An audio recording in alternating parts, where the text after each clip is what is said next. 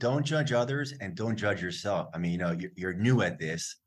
I mean, the kids don't come with a guidebook, especially autistic kids. Oh, here we go again.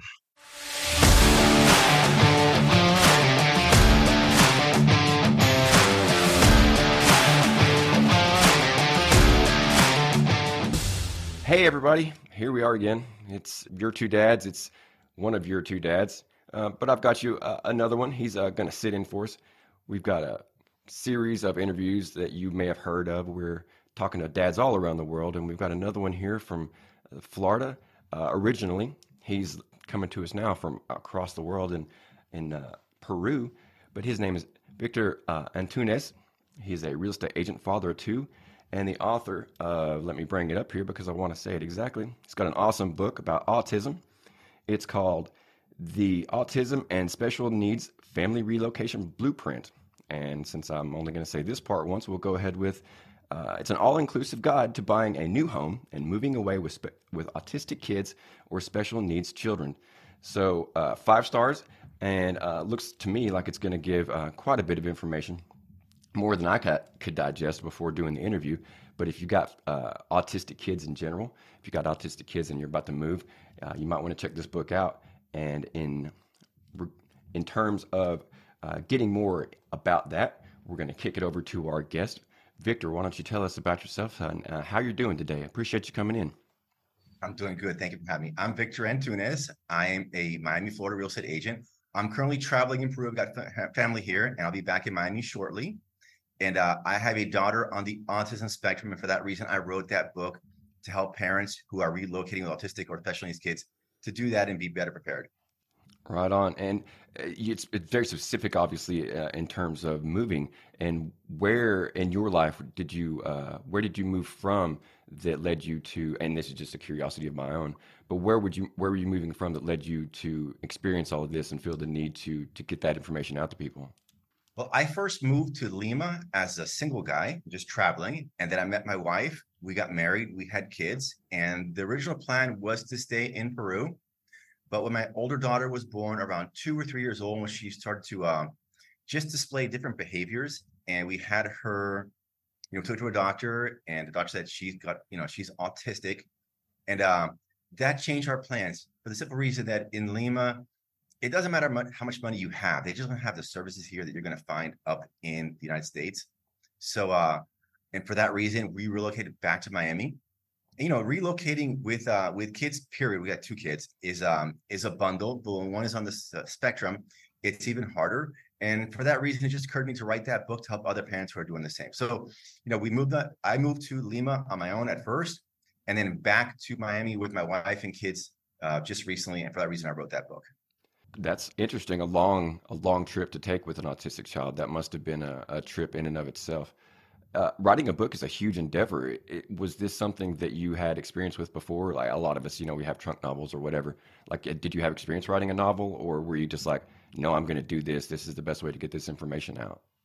Well, it wasn't a novel; it's a nonfiction book, and it is my first book. And let me tell you, writing a book is a project. First, you got to write the book, then you got to find editors, then you got to get it uploaded to Amazon. So it was my first endeavor. It's hard. I mean, I'll be honest with you, I've got more books in me, but just the process of getting it done afterwards is so hard that the other stuff is just on the shelf right now. So it was my first book, and it was a big project. And if you're going to undertake it, it's very rewarding, but it's not for the faint of heart. I'll tell you that. So, in your opinion, the actual writing of the book was easier than the after part? I'm going to say it was like 50-50. Writing is not easy. I mean, Hemingway's got this quote that, writing's quite simple. All you do is sit down at your typewriter and bleed. So, so, writing is not that easy, but I'm going to say it's 50-50 with the writing is hard, and the back end is also very hard, very challenging. I dabble in fiction. I majored in English. I never really planned to release anything, but the writing part of it seems to me, as an introvert, to be much easier, because then it comes to, like you said, just something as simple as finding an editor. I have to speak to that editor. I have to convince them to read my entire book. I can barely convince people to listen to a 30-minute podcast. As far as the traveling, I am interested in traveling. I don't get to do as much of it as I wanted. I used to work at an airport, used to be in the Army, so I did get around the world a lot more than I do now. As things stand, my son only allows me to go, a certain distance from home before he starts to complain. We got out to, or my wife rather, got out to Colorado, and he did all right with that.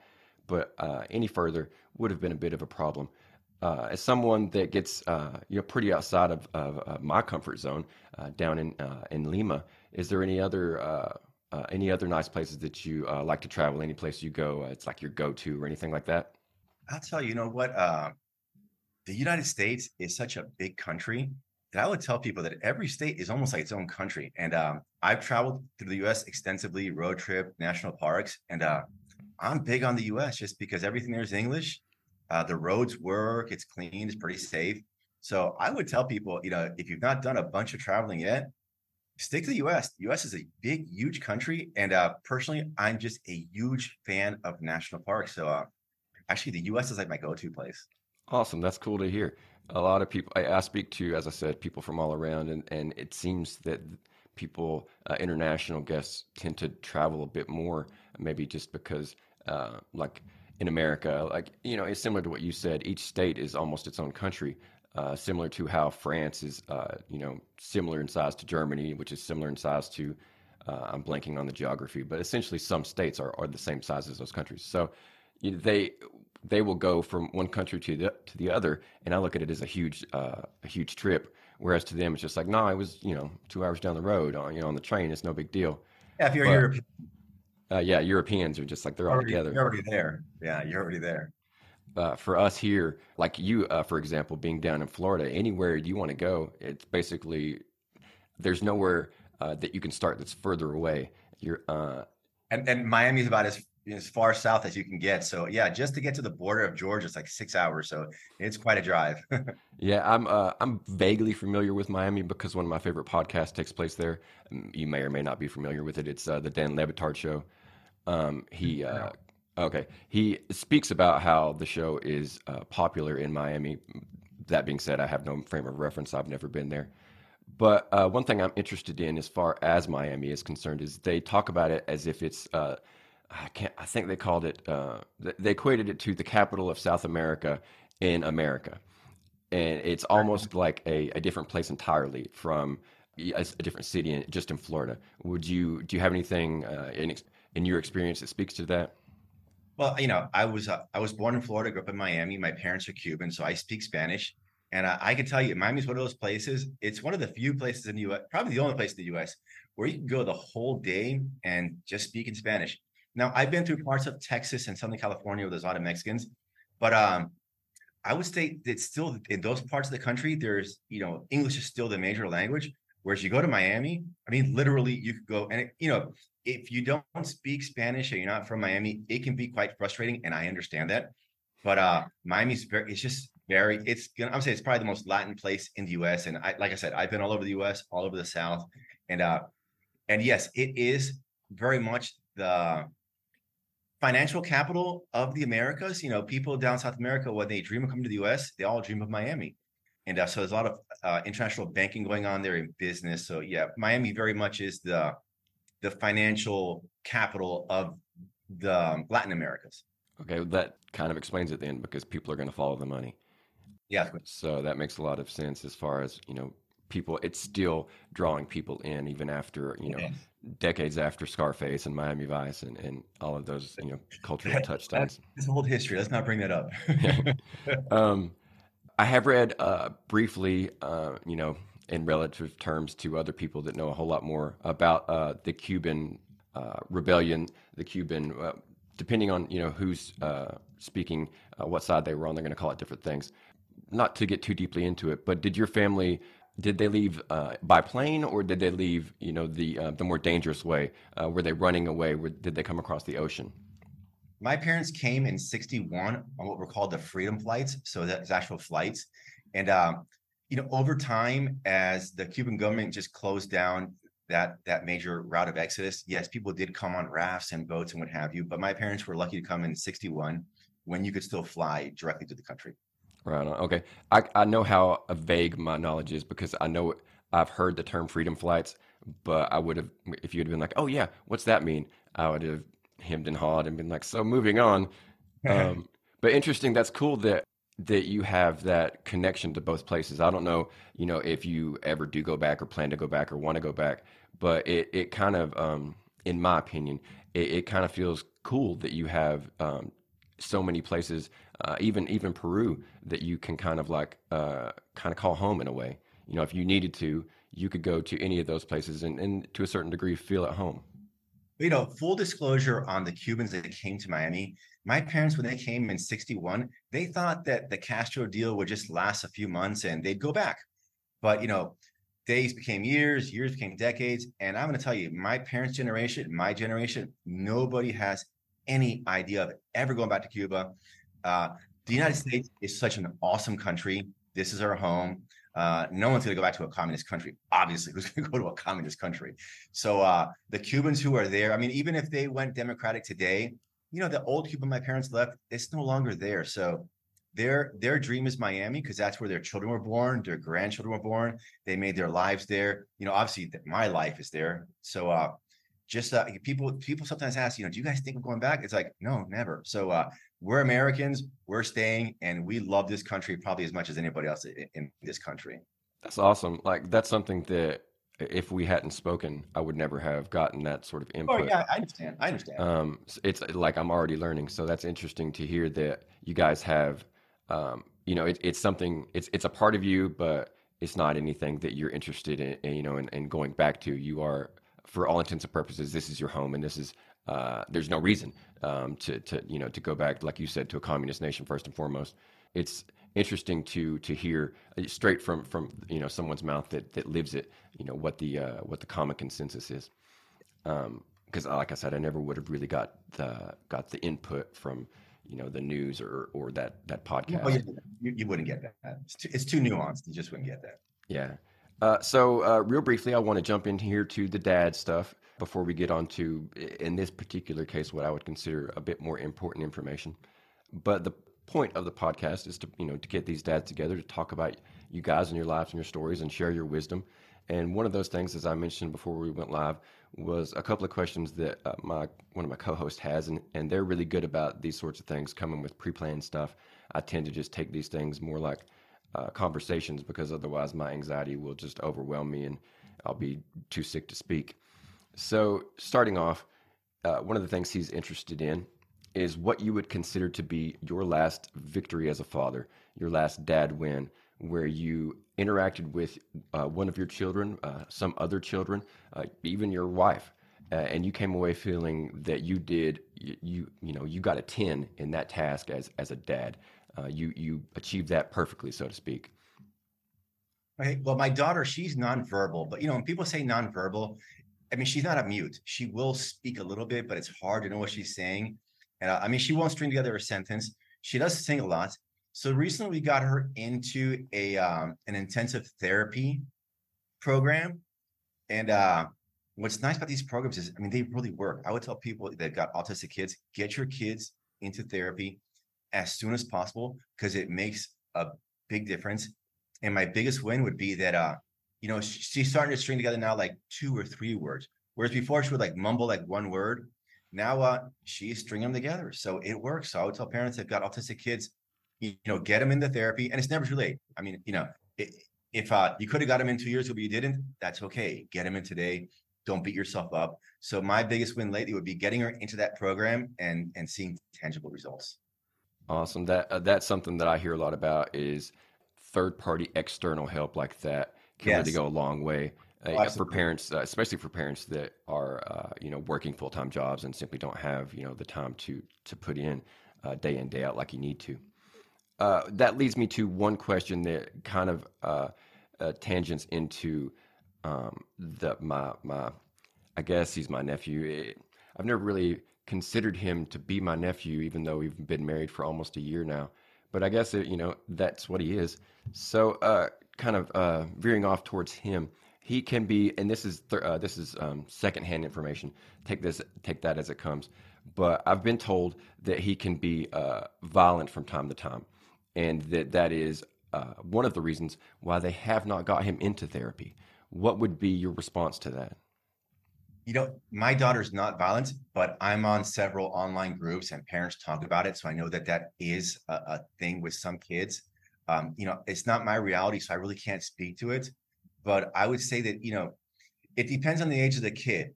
I tell parents all the time on these Facebook groups that their kids have got either violent or have got trouble socializing, get them into after school sports programs, whether it be at school or martial arts, but get them into stuff where they can get just their physical energy spent.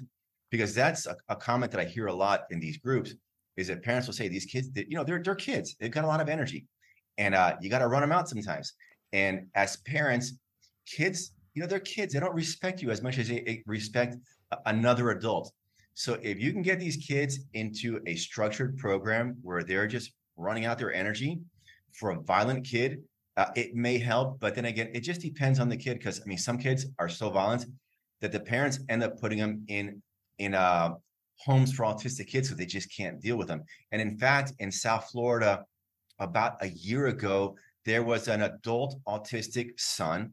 He was quite violent, and he had a long history of violence, and he killed one of the parents. So, and as parents, you want to protect your kids, you want to shield them. So when you have a kid who's that extreme, I mean, I know I can only imagine it would just break your heart, but sometimes these kids are just so violent that you got to put them in a home. But since it's not my reality, I can't speak to it from direct experience. I'm just speaking now from stories that I've read online. I mean, that all is obviously very relevant. And like I said, secondhand information doesn't allow me to speak too detailed about the situation. These are just things that I've heard from them, they talk about.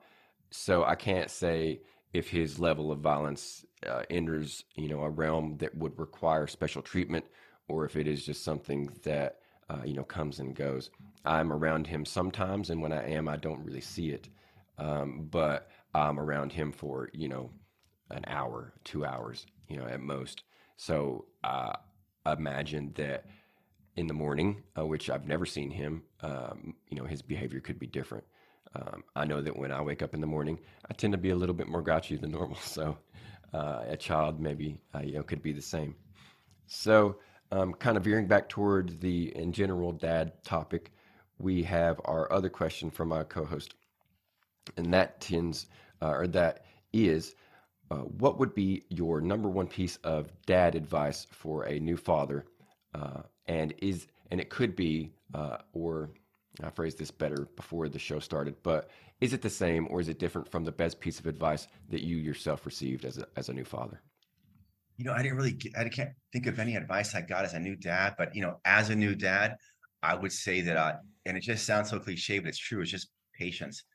My wife, for example, once she had our kids, she just changed. I mean, she became a she devil, and and I understand, because the hormones and the kids and the wives are the principal caregivers, and you as the dad, you just got to develop a very thick skin, a lot of patience, and I mean, this might be getting too deep, but let me just tell you, there's nothing better than being a husband and a dad.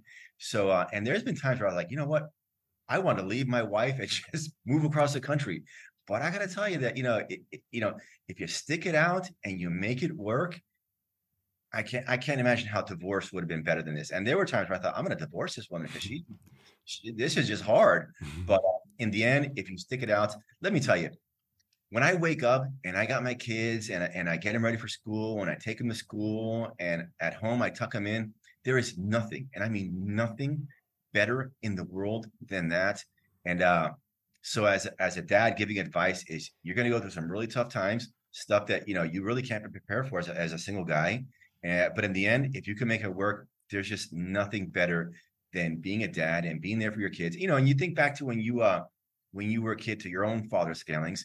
I mean, do you want to repeat those things? I certainly don't. So, all these, troubles and tribulations I've been through with my wife and my kids, it's worth it. It's worth it. And I'm going to be the dad I always wished I had.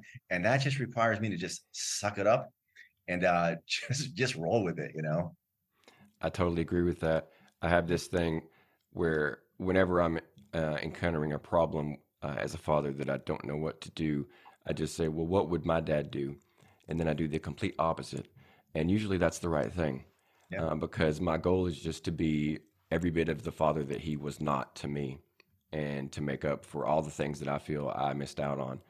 And I'm not going to drown him in presents or anything like that. I'm simply going to physically be there when he needs me.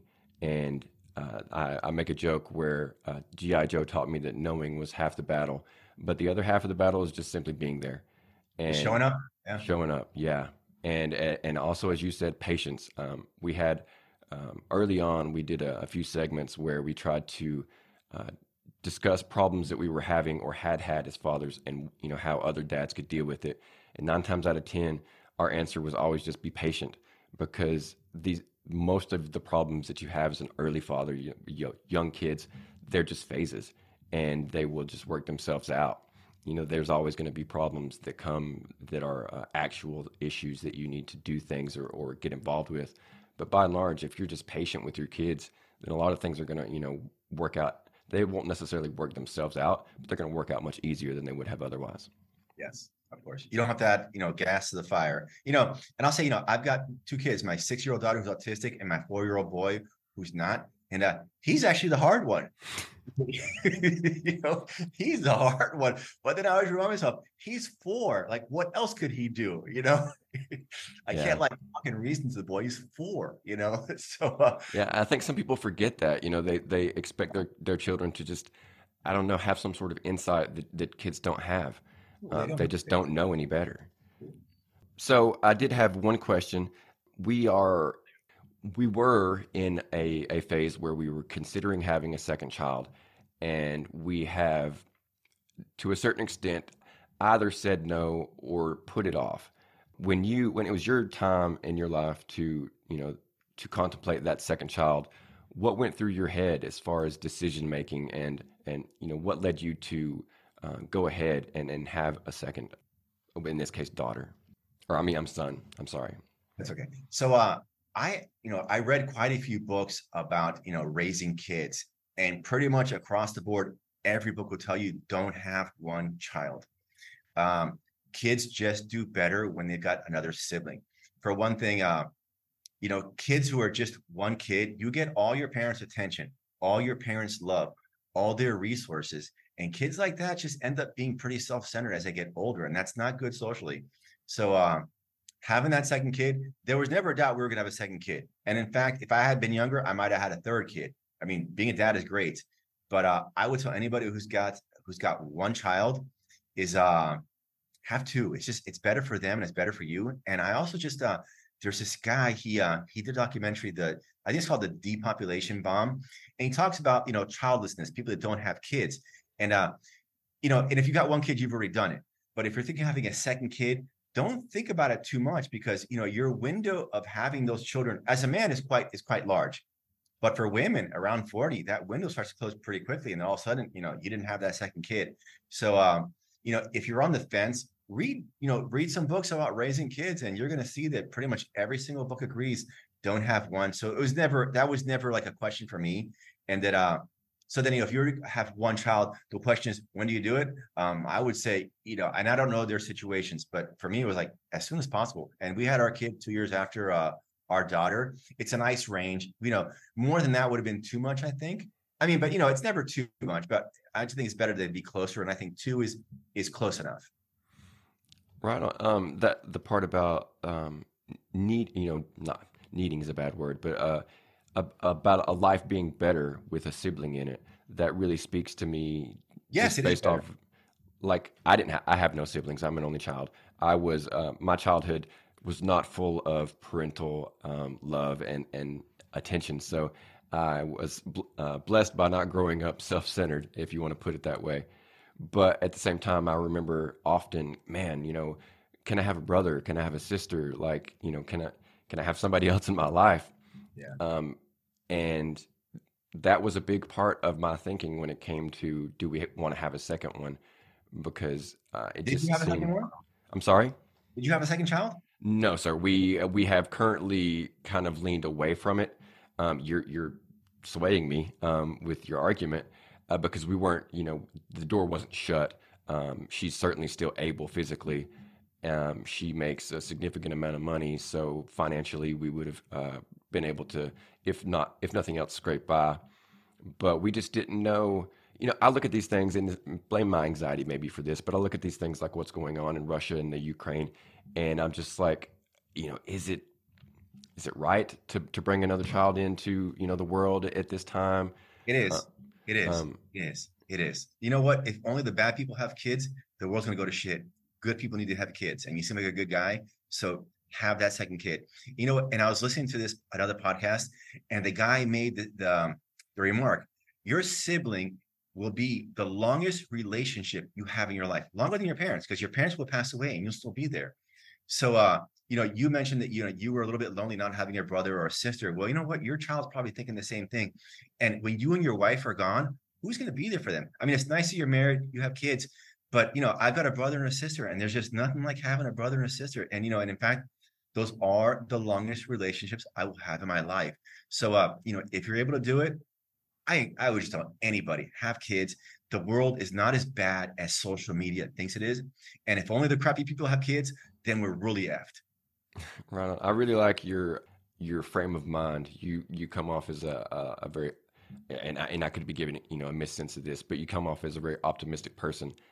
I was like, where should I travel around the world? And you're like, bro, don't worry about the world. America, like, go to a national park. And I'm like, oh, I don't know about a kid. Like, the world's so terrible. You're like, no, no, no, no, no. Have a kid, have a kid, have a kid. Like that's so it's really encouraging to hear people, because I'm not necessarily one of these that are sure of what they want, what they think, and not only that, but it is like a positive, like heartwarming opinion.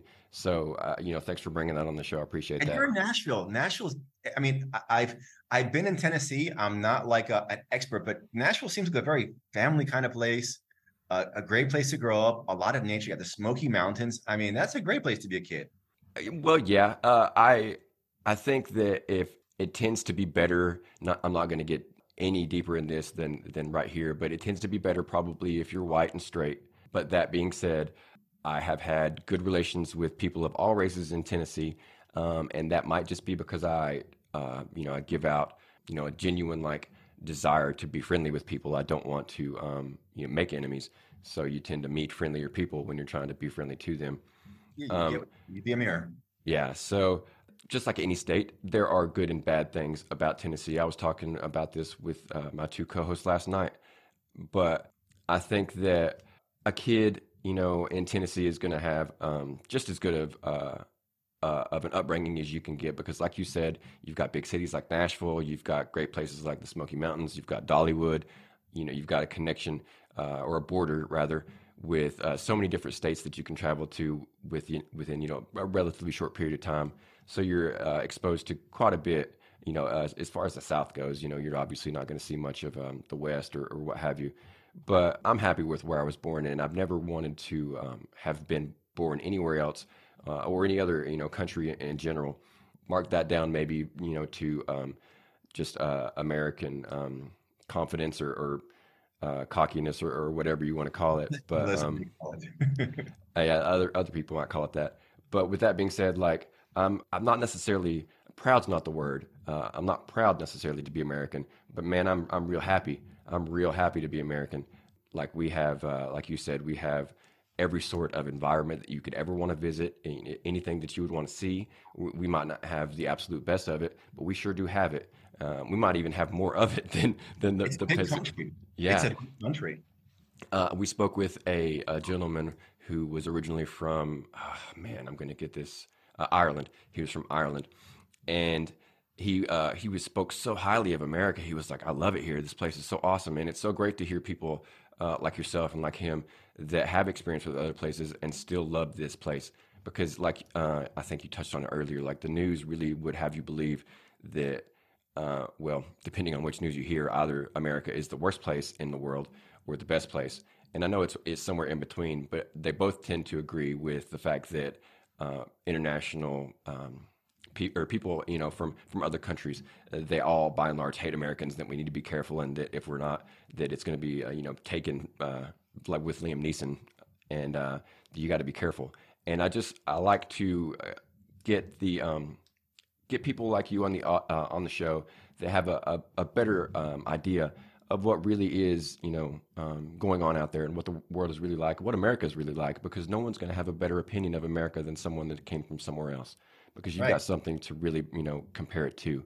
Yeah. Um, and your opinion to me speaks more highly than mine, because I don't have the experience with other places that you do, that that gives you the insight that you have. Well, you know what? Speaking of traveling, now that that we're talking about this, loving, hating America, I would tell people that are Americans is travel the U.S. because it's an awesome country. But if you want to really appreciate America, go anywhere south of the border, and spend a week or 2 or 3 as much as you can. And let me tell you, when you see when you compare that quality of life to we have up here, you're gonna love America. And another thing, as much as people bitch and moan about America, people vote with their feet. And where do they want to come to? They want to come to the USA. So despite all our problems, and we've got problems, we've done some terrible things over the years, but you know what? We've obviously done something right, because when people think of leaving their countries for a better place, it's America. So Yeah. yeah, it's America. So if you want to find pro-American people, talk to immigrants or sons of immigrants, because we love this country, because we know what our lives would have been like if our parents didn't come here. Yeah, that's true. I totally agree with that. I had that same guest tell me that when America sneezes, the world gets a cold, Yeah, and heard that it one too. is it is kind of similar to that. But at the same time, everybody, even when they hate America, they know that they can come here and live whatever life they want to live, and Yeah, they're not going to be punished or murdered just because of their religion or their gender or sexual orientation. We are, like you said, far from perfect, but we try, and it's a relatively safe place compared to some others that you could go to. yeah, And relatively safe. It's not perfect, but it's relatively safe. You're right. so that kind of brings me to the end of the more personal. Well, I guess I should actually say the opposite. The more general dad related issues, the dad content in general. So that brings us now to the second part of the show, which, as I said, is in your specific case more important to me, because you have some information, some content that really could improve probably a lot of people's lives. You've already kind of touched on it with your talk about therapy. And so I just wanted to take this last half or so of the show and get into to you as a father of an autistic child, you as the writer of this book that could help anybody, regardless of whether they're moving or not, and just give you that time to kind of promote that side of yourself. Sure. Well, nobody plans on having an autistic child, and in fact, we got the diagnosis when she was like, I think it was 3 years old, and it was scary because you just don't know. And my wife, she took it hardest. Moms usually do, and at that point, you got to be just humble about it and realize that you're going to need help. And your kids just don't respect you the way that they respect other adults. So our daughter, we try to set up a homeschooling environment, and we do as much as we can, but she and our boy just don't listen to us the way that they do to other adults. And it's funny because a lot of my kids' teachers, they're a lot younger than me. I'm 53. I had my kids a little bit late in life. So I kind of see them as being almost like kids, these teachers. But I look at my boy, he comes up to my waist. So he looks at these teachers like they're like full grown, like old women, probably to him. So even though I see them as being quite young, these ladies that are teaching at the schools, your kids will respect them in a way they'll never respect you. And especially with the autistic kids, get them in the therapy as early as you can. And homeschooling can work for some people. With an autistic kid, my goodness, that would be a handful. I mean, my wife was adamant, we're not doing homeschooling. She's like, I can't do it all day long. So we homeschool a little bit in terms of like little lessons here and there, but full time, wow, it wasn't for us. And so reach out and get help as early in their lives as you can. Yeah, that's definitely a big part of it. You need to know as a parent if you can handle the responsibility that's going to come from taking all that on yourself. Yeah, You may absolutely. have all the love in the world, but certain personalities just are not geared toward homeschooling and taking care of that child 24/7. Yeah. I'm one of them. If my son ended up autistic, I would be one of those parents that would be like, okay, I need a break. Every day, give me a break, because I'm just not going to be able to do this all the time. I do. We're waffling, but I currently plan to homeschool him at least a little bit, just based off of the school shootings that you read about, day after day after day. I'm hoping that something positive changes about that, and if it does, then I'm going to revisit it. But as it stands now, at least as a younger child, I'm going to probably homeschool him at least, I don't know, kindergarten, first, second grade, something like that. I know I can handle it. Got a college degree, so I'm not concerned about the teaching side of things. More concerned about him paying attention to me at all, because like you said, he's not going to respect me anywhere like he would respect a teacher.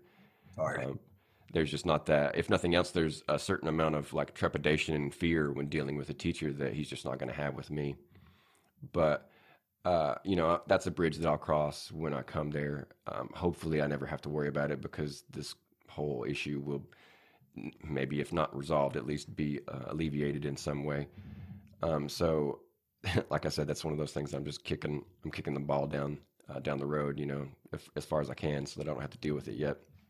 But the whole aspect of autistic father is one that you stand on a pedestal to me, because you are someone, you and your wife, you are people that have had to go a step beyond in every way that a parent has to go. Like everything that I've dealt with, be it potty training, picky eating, and those jump out at me because I complain about those all the time right now. Uh, all of those things could or were could have been or were harder for you, and the fact that you are successfully navigating that, I have a lot of respect for that.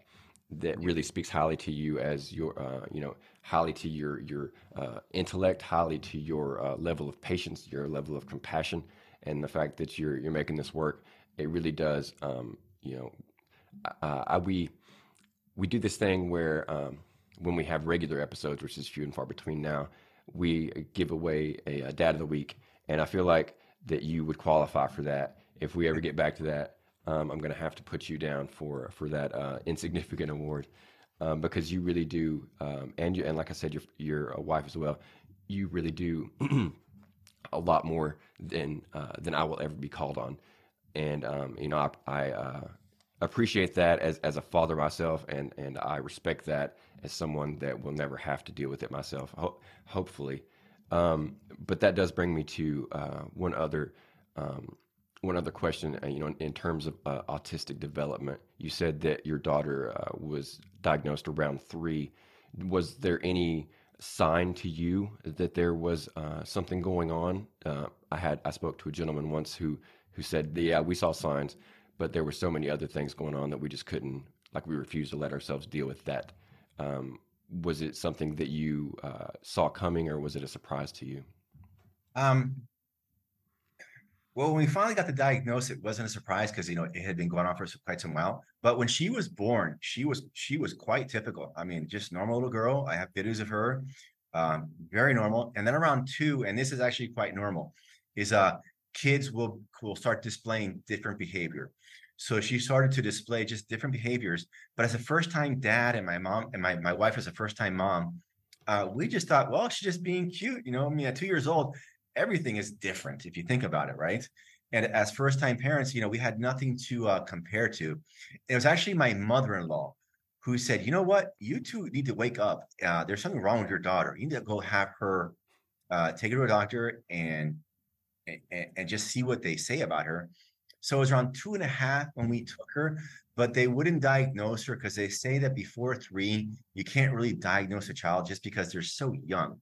So we kind of knew she was autistic. We were probably in denial about it because, maybe it's not autism. Maybe she's just different.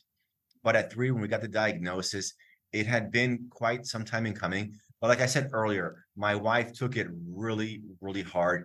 Me, how old was I? I was 46 or 47 when a diagnosis came. So, when you're a little bit older, it's like, okay, she's autistic, it is what it is, right? no sense weeping about it. But as first time parents, we were in denial like any other parents, and it actually took another adult to tell us, hey, you know what, you need to have your kid diagnosed because there's just something ain't right. And as a parent, you only want the best for your kids. So you will be in denial, but if you see something different about your kid, if they're autistic, be in denial. You can deny it as long as you want. It's not going to help them or you. It's actually going to hurt them. So if you think that your kid might be on the spectrum, uh, as early as possible, and in our case, it was 3, get them diagnosed. And because once then you can get them into the school system, or you can get them, help from the government. Because, in Miami, at least, the autism services are really good. But until there's a diagnosis, they're like, look, we can't help your daughter until there's a diagnosis. So you have to get the diagnosis. And once we had the diagnosis, we could get her what's called an IEP, an individualized education plan. But you can't get that until they're diagnosed. So it doesn't help them or you to put it off. So as soon as take them to a doctor, get them diagnosed, and then go from there. It seems like that diagnosis is the key to open a lot of doors. Yes, it is. It is. One thing that I thought about while you were talking about your daughter, and this I have zero experience with, so when they talk about it, I can't judge them one way or the other. But it seems to me as if an autistic child, and you're going to maybe correct me here, or at least give me a better idea of what's going on. It seems to me an autistic child would benefit better from a normal sleep schedule, go to bed at night, wake up in the morning like a normal child. That being said, I know nothing about it, and my nephew does not have that. He will wake up whenever, sleep whenever, based off of his own whim, essentially. And do you have any experience with your daughter doing things like that? And what is your opinion of just how an autistic child should sleep?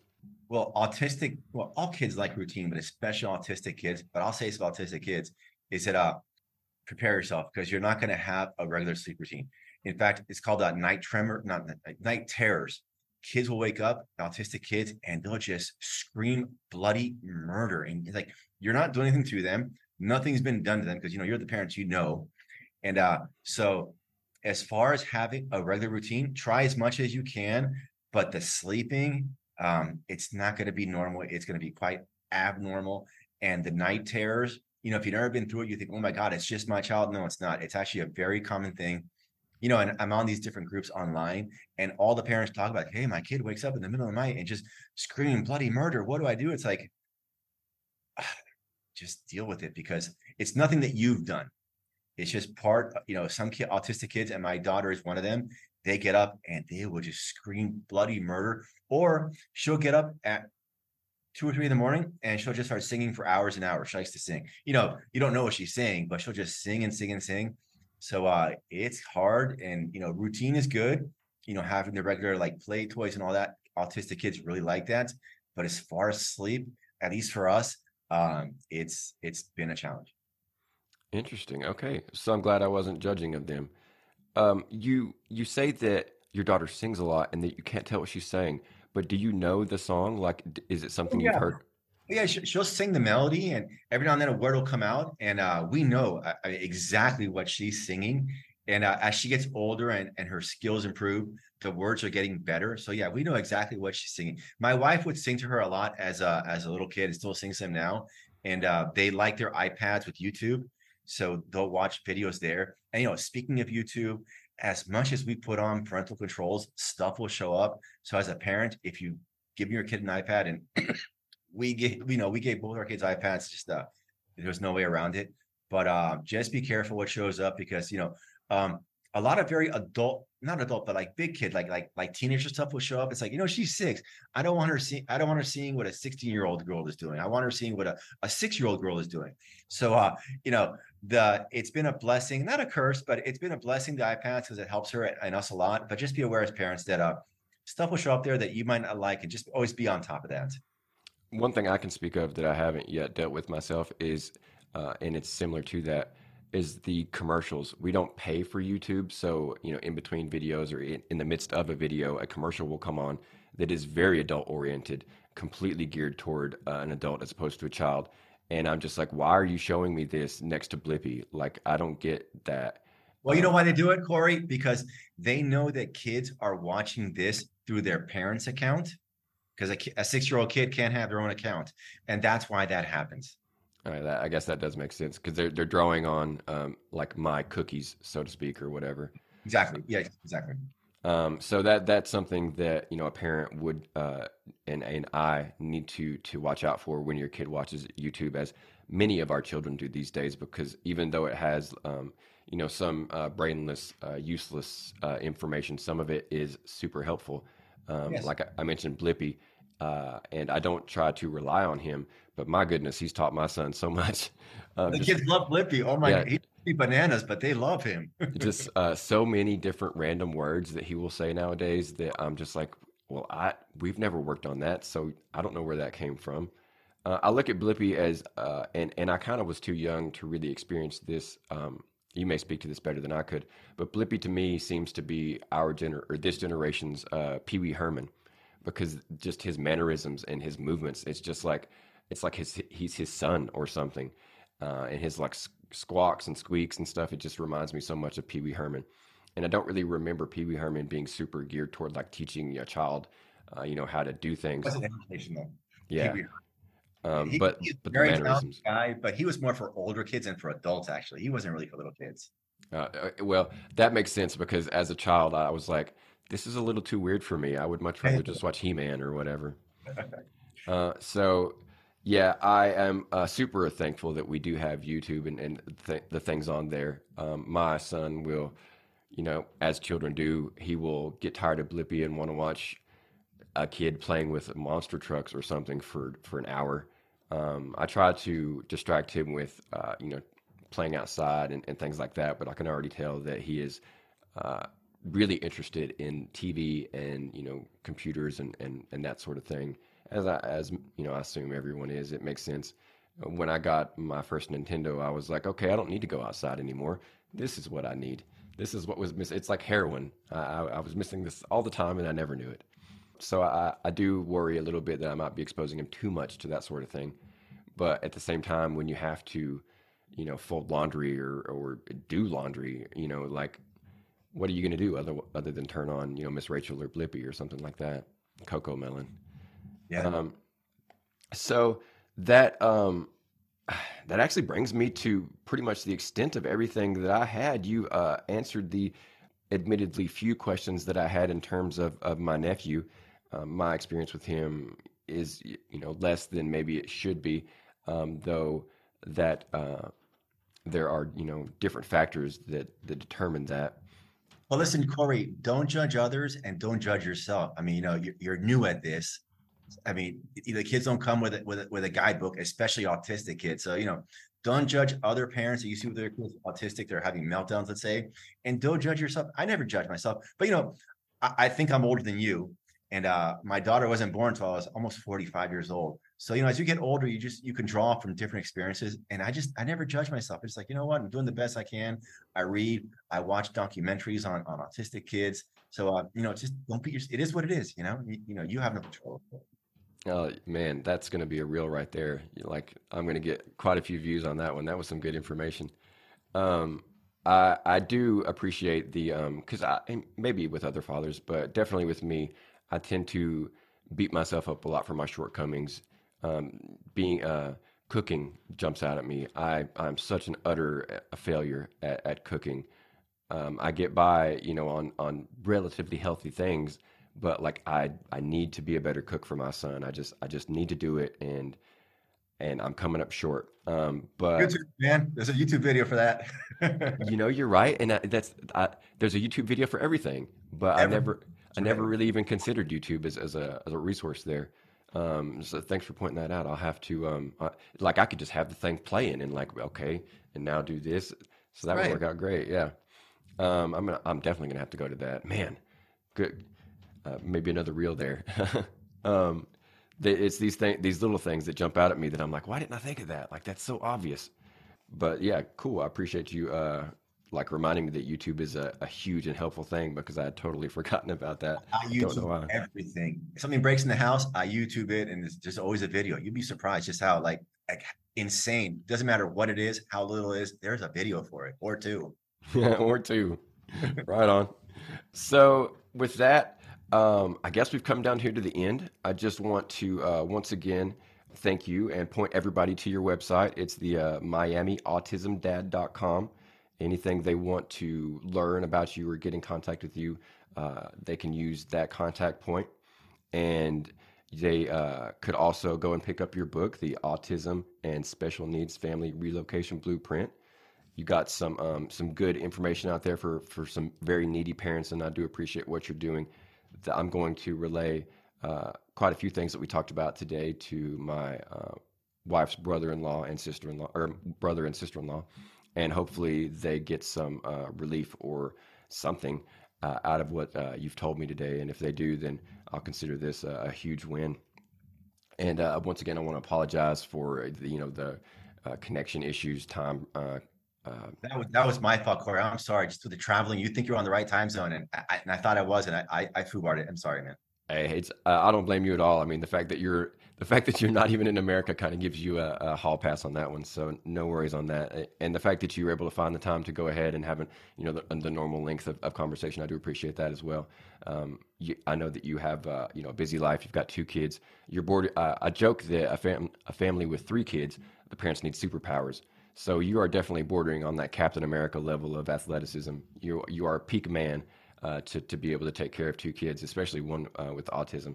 So you've got a lot going on, and I appreciate you finding the time to speak with me on what are some pretty important topics. More and more kids every day seem to be autistic, so it's good for them to our listenership is small but oddly strangely dedicated.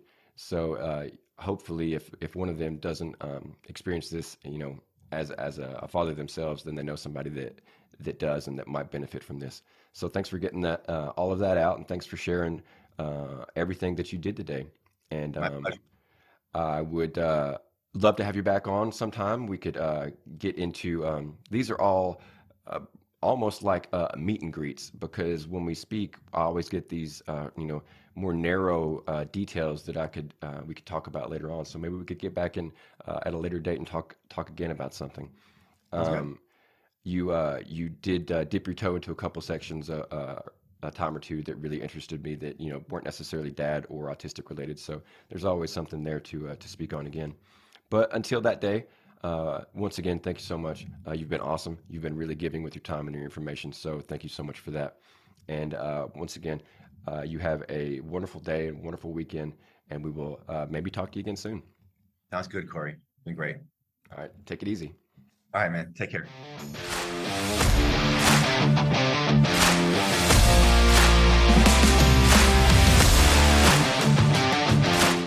And that's been Your Two Dads. Goodbye, everybody.